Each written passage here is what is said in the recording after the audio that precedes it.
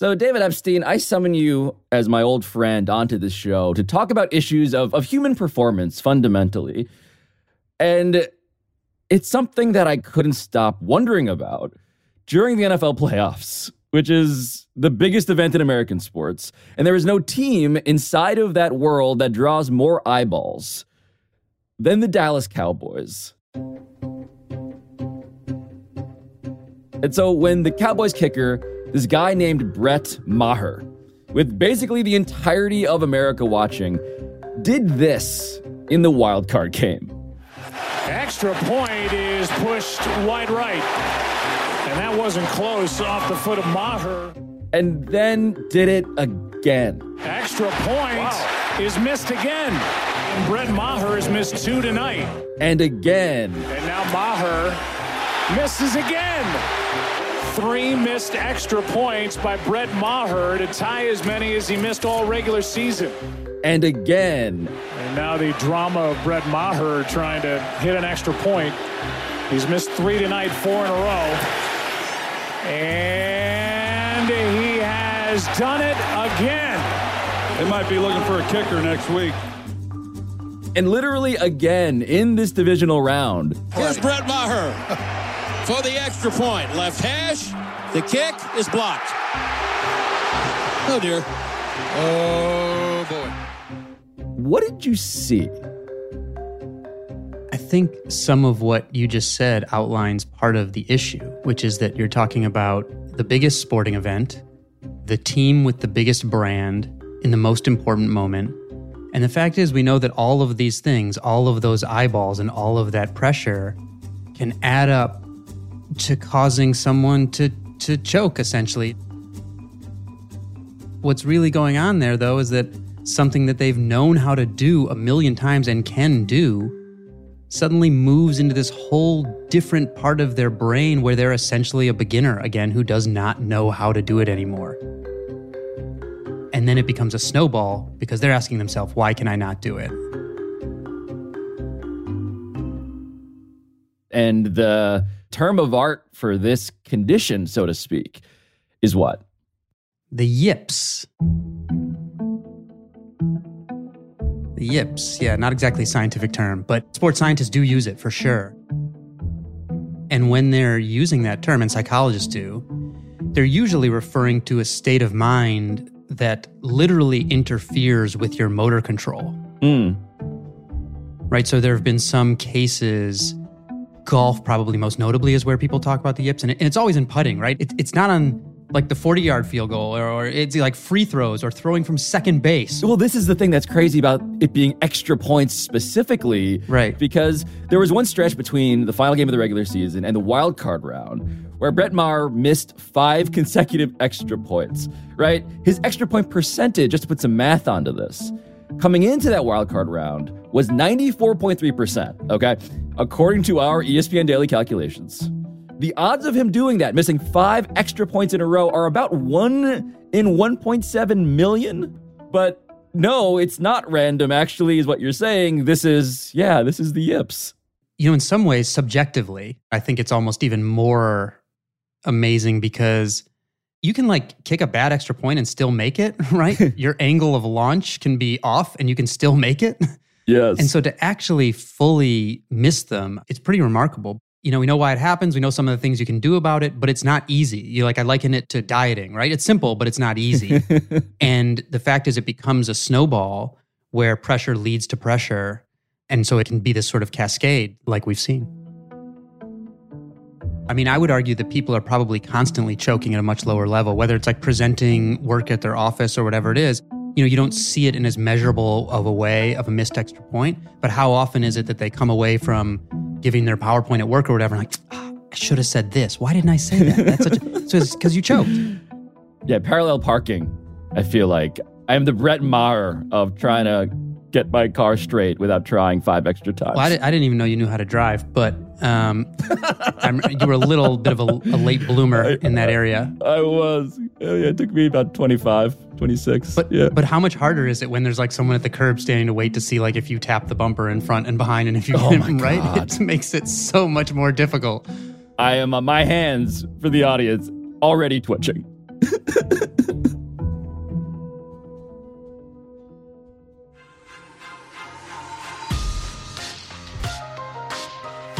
we are all Brett Maher, by the way.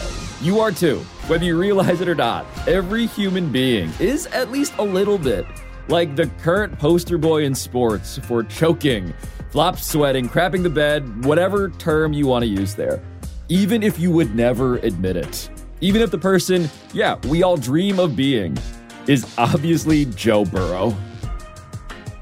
So today, David Epstein, best-selling author of The Sports Gene and Range, takes us inside the yips and our own brains, where we learn actual lessons that apply to both the very best athletes in the world and the people who watch them. I'm Pablo Torre. It's Friday, January 27th, and this is ESPN Daily.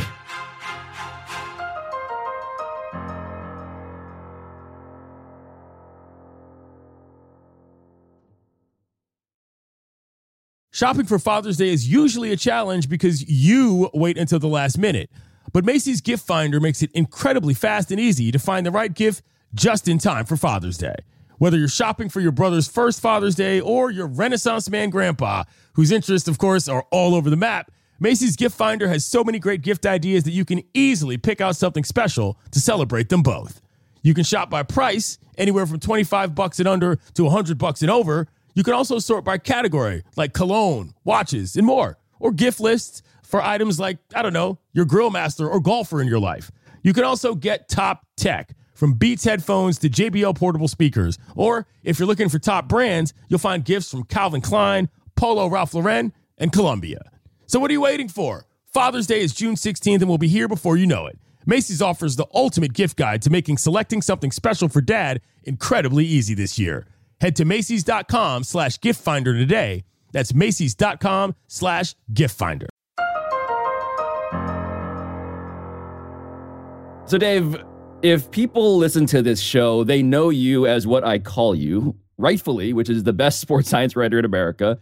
Arguably the world. You fight me on this whenever I begin to say these compliments, but it's true. You're a best-selling author twice over. You've done all this stuff. We've had you on to discuss Roger Federer, to discuss the science behind high-level athletic performance. You've debunked the 10,000 hours rule. But tell us about your background for people who are just catching up to all of this. Yeah, in my past life, I was training to be a scientist and got off that track because I didn't want to focus so narrowly on one thing new to the world, wanted to learn things new to me constantly. One thing led to another, became the science writer at Sports Illustrated, where my whole job was, it was either investigating things like brain trauma and doping, or it was looking into human performance. Like, how are people able to do the things that they do, and why are they sometimes not able to do those things?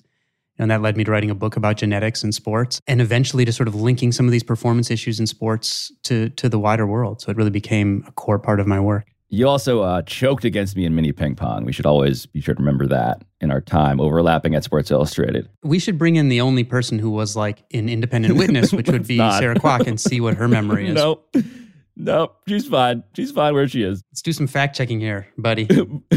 But wait, your other athletic endeavors beyond the mini ping pong also inform your perspective on this, right? You were a high-level college athlete. You ran track. Yeah. I was an 800-meter runner in college. Came in as a walk-on, and I exited as a university record holder, which meant that the level at which I was competing changed very quickly at a certain point. And so dealing with nerves became a huge deal because I was racing against people that I had been saying, I wonder what that person does. How do they train? And then all of a sudden you're on the starting line, right next to them.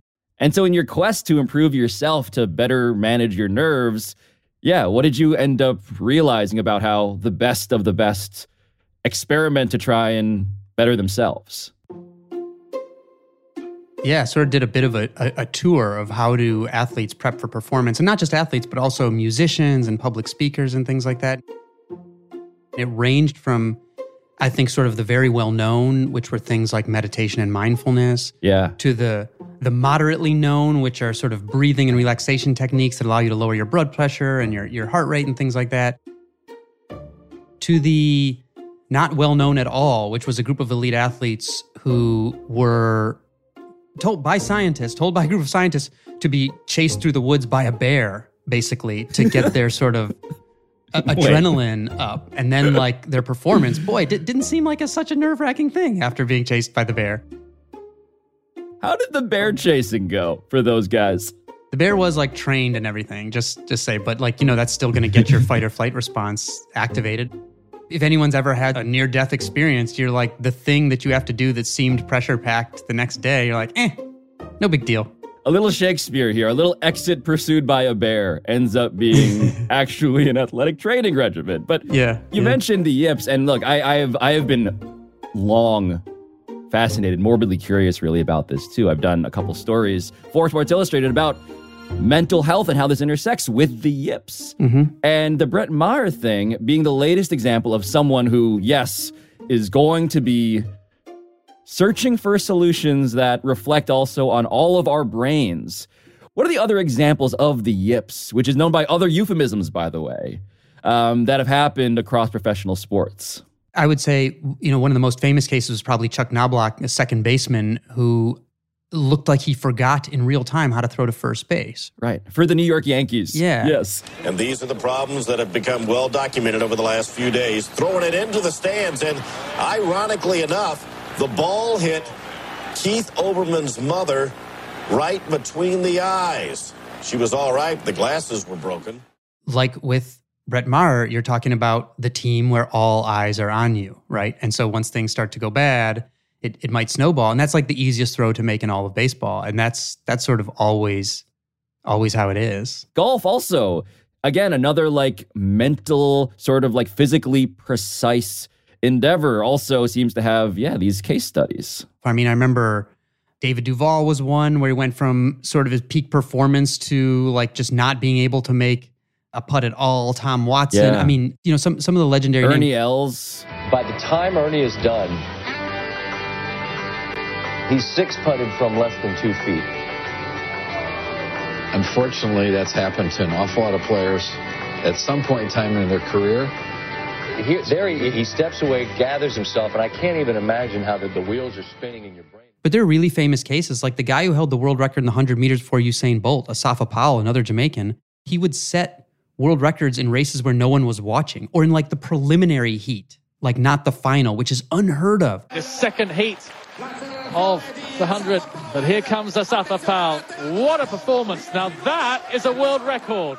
And you could see he'd relax and be surprised that he would set the record. And then in the biggest races, you could almost see his shoulders up and tighten up and someone pass him and he'd like freeze. So he became known for he could run on the relay and run the best leg in the world an hour later after like forgetting how to run the same way in 100 meters.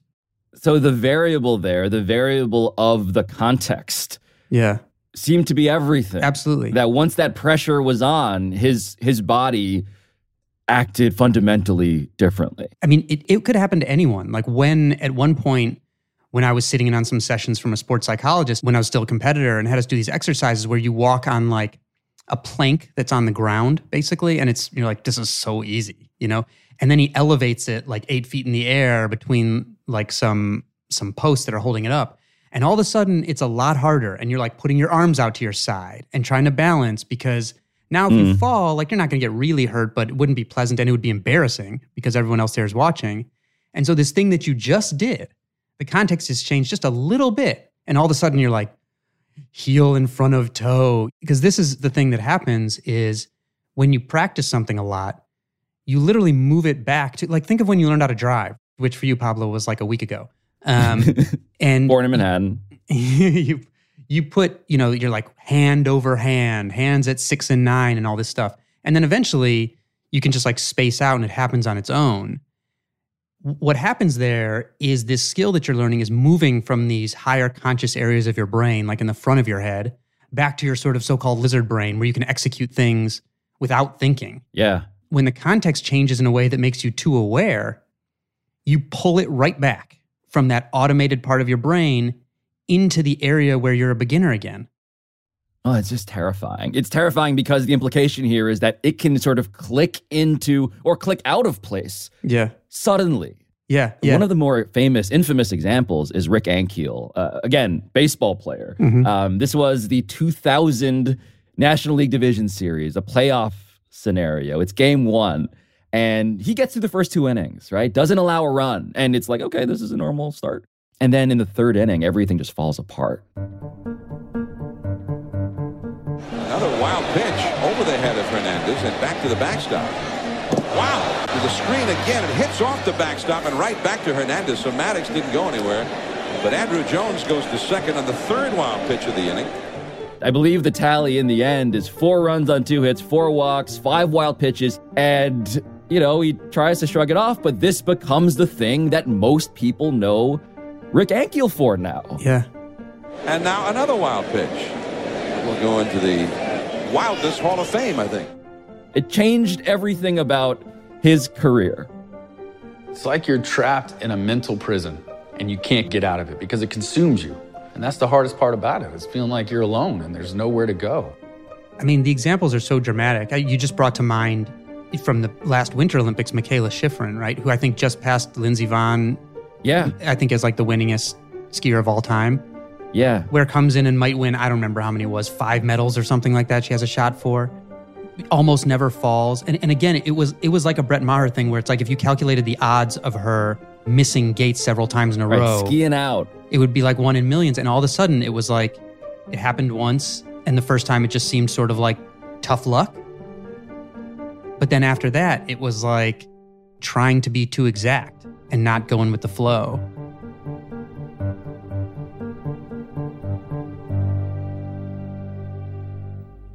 I remember one of the sports psychologists who studies this kind of stuff told me that if you're like playing tennis and you want to try to mess up your opponent, you shouldn't talk trash to them. It's like when you come to switch sides, you should go to the net and be like, you know how you like angled your arm on that one shot? Like, how did you do that? That was really amazing. Because you want them thinking about like, wait, how should I angle my arm, right? You want them de-automating those processes.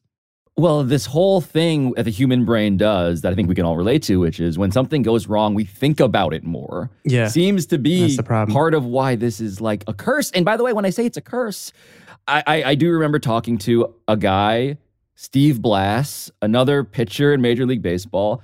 And this was called, like, at one point, Steve Blass disease because he had struggled with it. In 1972, I won 19 games for the Pirates in the National League and finished second in the Cy Young voting.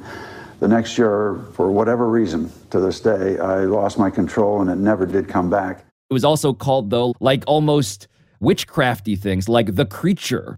And I think that's because it's so weird.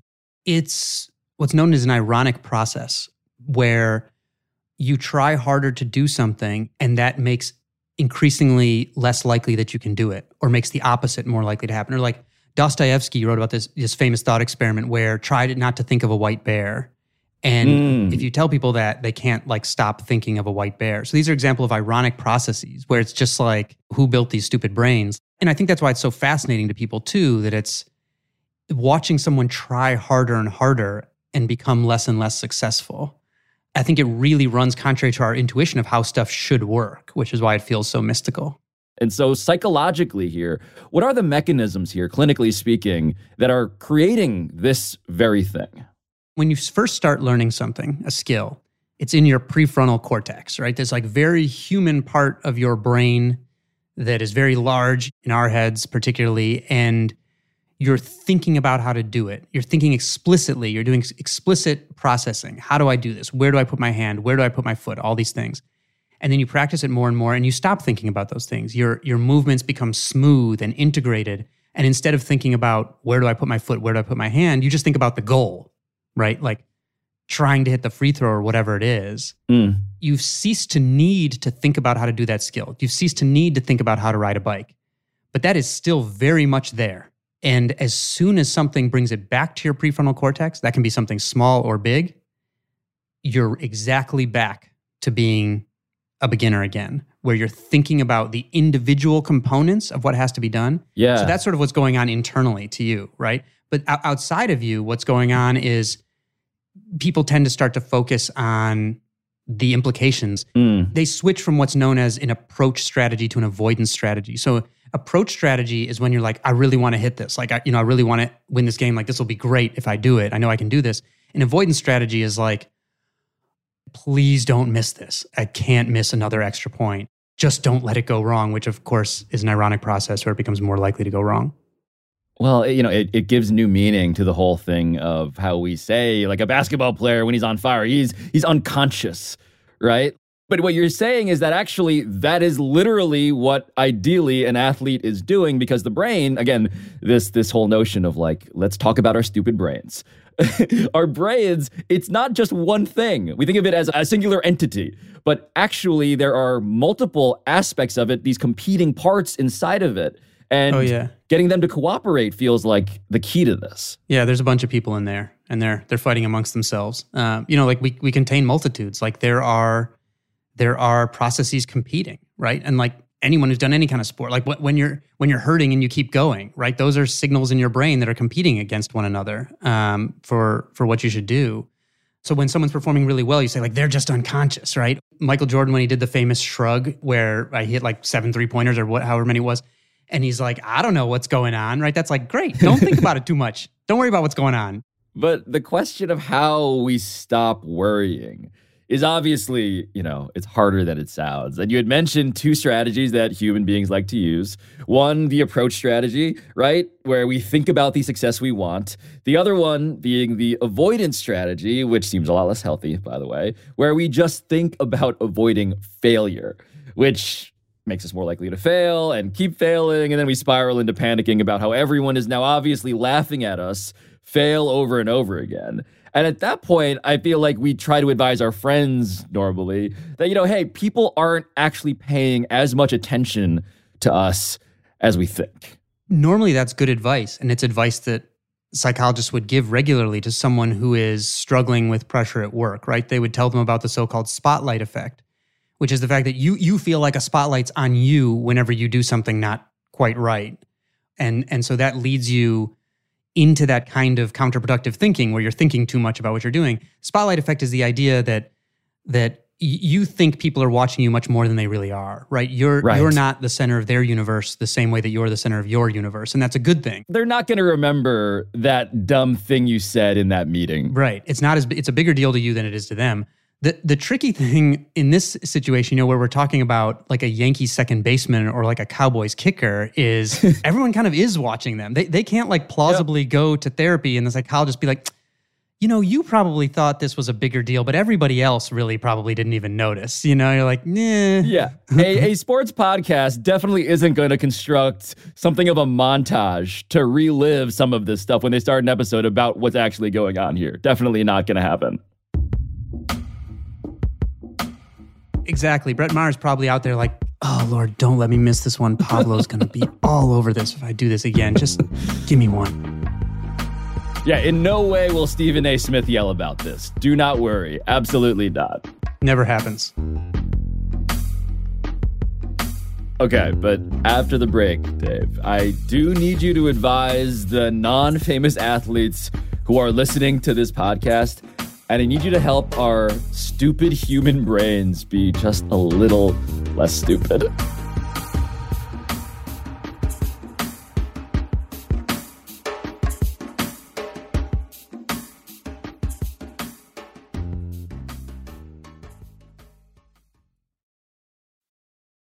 Delicious, meat, nutritious. In the snack that packs a real protein punch, Wonderful Pistachios, one of the highest protein nuts out there.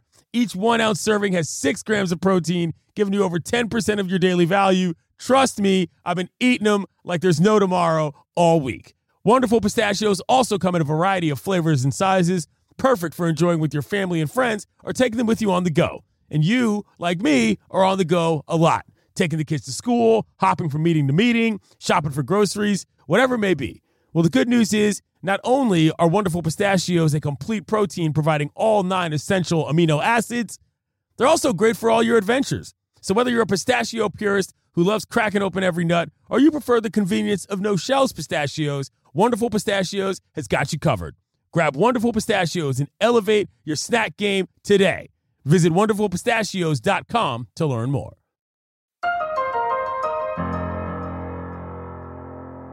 So the thing that has been extra compelling, though, about this postseason, Dave, is that we have seen both sides of the spectrum, it feels like. We've seen Brett Maher choking, suffering through the yips, it seems, on the one end. And then on the other end, we have truly the personification of cool in Joe Burrow, a guy whose literal nickname is Joe Cool, because he is also the sort of guy who, as a rookie at his introductory press conference, says stuff like this.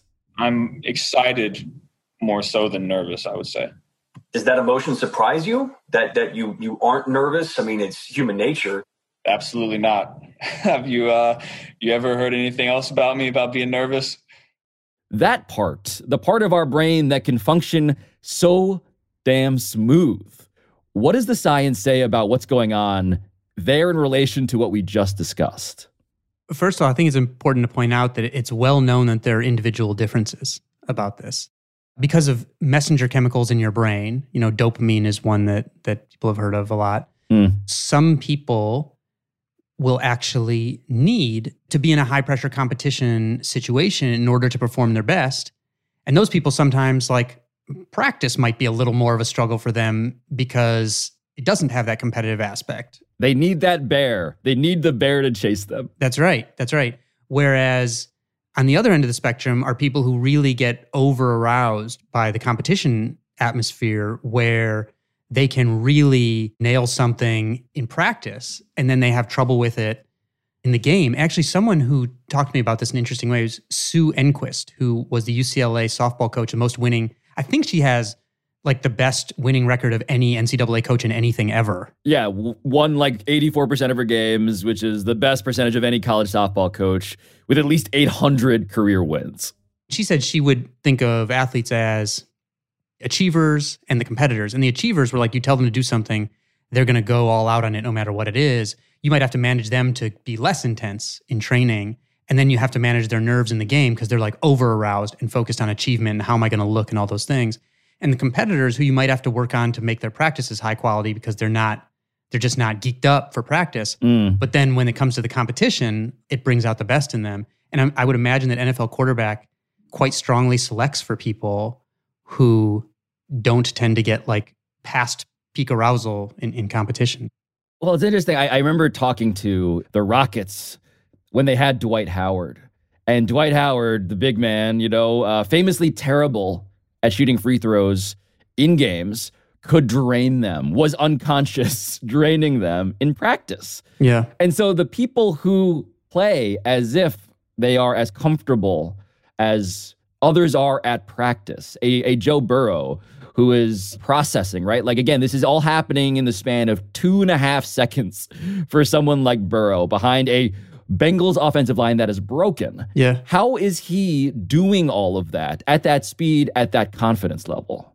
Sometimes athletes will talk about, especially maybe quarterbacks, about the game slowing down. And the game is not slowing down, obviously. What's happening there is that they've learned through all their training to see the field like a chessboard, where if you put eye tracking glasses on me and saw me play quarterback, I would look at one receiver and I'd see he's covered and then I'd look at the other one. And so if we put those same glasses on a player like Joe Burrow, what's he seeing? He's looking at spaces between players on the field that allow him to judge what's coming before it happens. So he's anticipating, kind of seeing the future. And when athletes say that the game feels like it's slowing down, it's really because instead of looking at the individual parts like I would be, they're grasping this sort of holistic aspect of the field, completely unconsciously.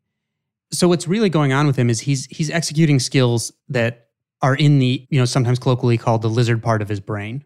He's not bringing his prefrontal cortex online like all the viewers watching him at home who are what's going to happen next and thinking toward the end of the game. He's in the moment, what the famous psychologist Mihai Csikszentmihalyi called flow, where you stop thinking and you just allow these things that you've done a million times to just wash over you and sort of happen.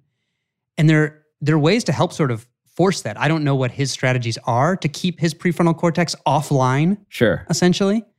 But even simple things like singing to yourself or counting backwards in your head. So you occupy that part of your brain that would cause you to think too much and let the sort of automated stuff just execute. Wait, you mentioned singing as one way to keep yourself from overthinking too much in the moment. And it reminds me of Dirk Nowitzki, of course, the NBA Hall of Famer, one of the great shooters of all time, who admitted that he would quietly sing to himself for that very reason at the free throw line. And every single time, apparently, he was singing, perhaps owing to their shared German roots, David Hasselhoff, talking about how, he had everything that money could buy, but freedom, I had none. Freedom, I had none. I've been looking for freedom. I've been looking so long. I don't know if I can recommend that song particularly, but that idea of singing to yourself is perfect because singing will occupy your prefrontal cortex, that higher conscious area of your brain that you want offline when you're doing something that you know how to do. It actually, since you mentioned basketball, it also reminds me of, Idan Ravin? Yes, trainer. Yeah, coach. Yeah. Like not traditional, right? Sort of guru almost he became. Yeah, and I remember seeing him there's like a quick clip of him, and I think it's a Nike commercial, and he's like training Carmelo Anthony, and he's like throwing tennis balls at him while Carmelo's trying to dribble and he has to catch them. And he came up with this stuff intuitively, but the reason I think that some of what he was doing makes sense is that he would like force guys to do simple math problems while they're doing some dribbling drill and again, I think that was occupying that prefrontal cortex so that you're learning this skill in the unconscious phase. And that's sort of where you want to keep it. So singing to yourself, counting backwards is another one I've heard some sports psychologists say. And again, this is not in the early learning phase necessarily. This is like, when you have already mastered something. Yeah. And your challenge is executing it when it really matters. Yes. And so in terms of executing when it really matters, I do want to offer and seek out for myself solutions to, the problem of pressure. What are the other techniques that you have come across that can make us a little more Joe Cool and a little less yippee? I think manufacturing high pressure situations, but that aren't actually that high stakes necessarily. Like if you're nervous talking to strangers, then like force yourself to talk to a few people in an elevator. They'll get off at a different floor probably. And like the worst case will be you'll feel uncomfortable for 30 seconds, When I was first reporter approaching people on the street, I did stuff like that because I was very shy about those sorts of things. So trying to find a place where you can do a bit of practice like you play, where you're in that environment and you realize it's not the end of the world. Like I can deal with this so that you're not feeling that pressure for the first time.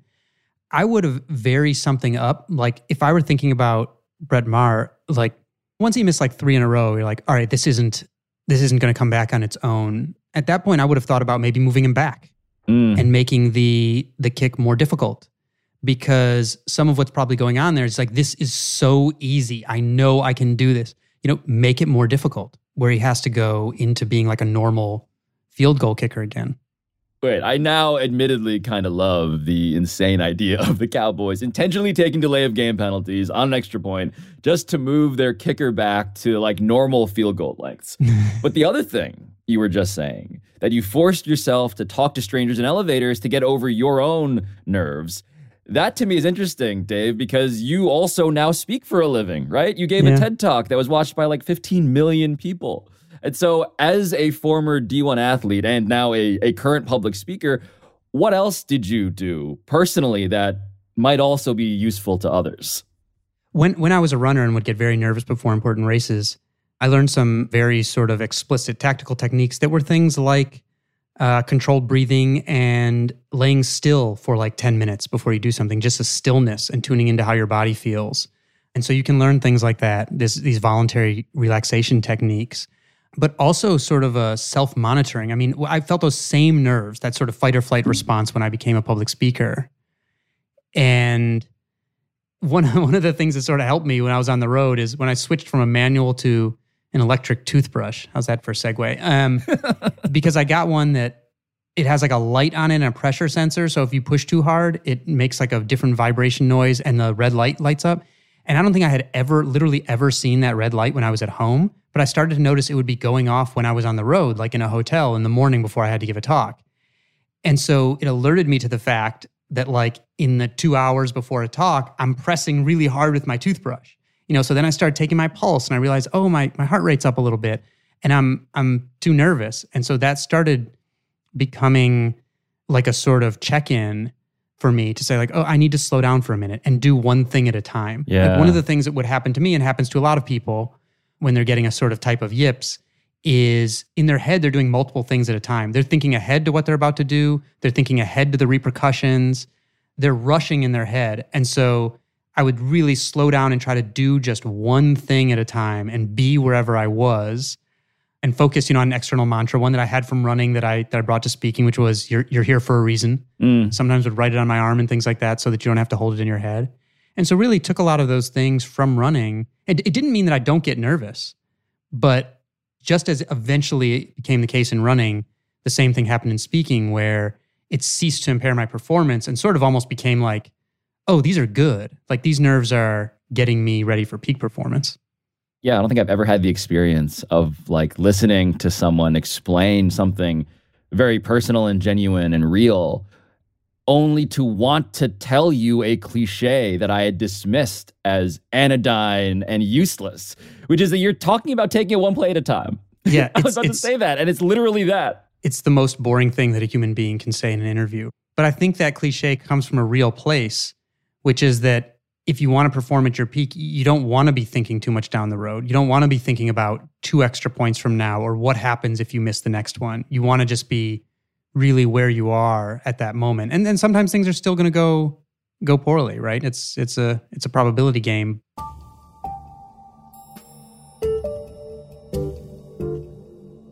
What we settle on here at the end is something that I feel like everybody, Brett Maher, you and me and everyone else could use a reminder of, which is that even if this stuff happens to you, even if you choke, even if you get the yips, even if you're embarrassed, humiliated in front of God, country, and Stephen A. Smith, you are not broken, right? Like this is not something that you need to be cursed by forever. You can fix yourself, so to speak.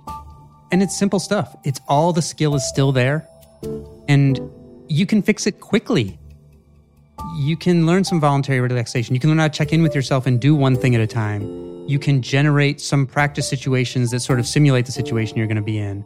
You can write an external mantra on your hand or on your whiteboard or whatever that you look at when you want to take your prefrontal cortex offline. You can sing David Hasselhoff, right? Like these are pretty simple things that with a little practice works. And so I think the good news here is this is something that not only can be fixed, but can be fixed quickly. In other words, you are here for a reason. Well said. David Epstein, thank you for not choking. It's my pleasure. Lucky for you, all of your chokes get edited out, so the world doesn't have to see them like Brett Maher. That would be my tip. Get a staff of producers to make you look and sound better than you actually are. There you go. It's good advice for everybody.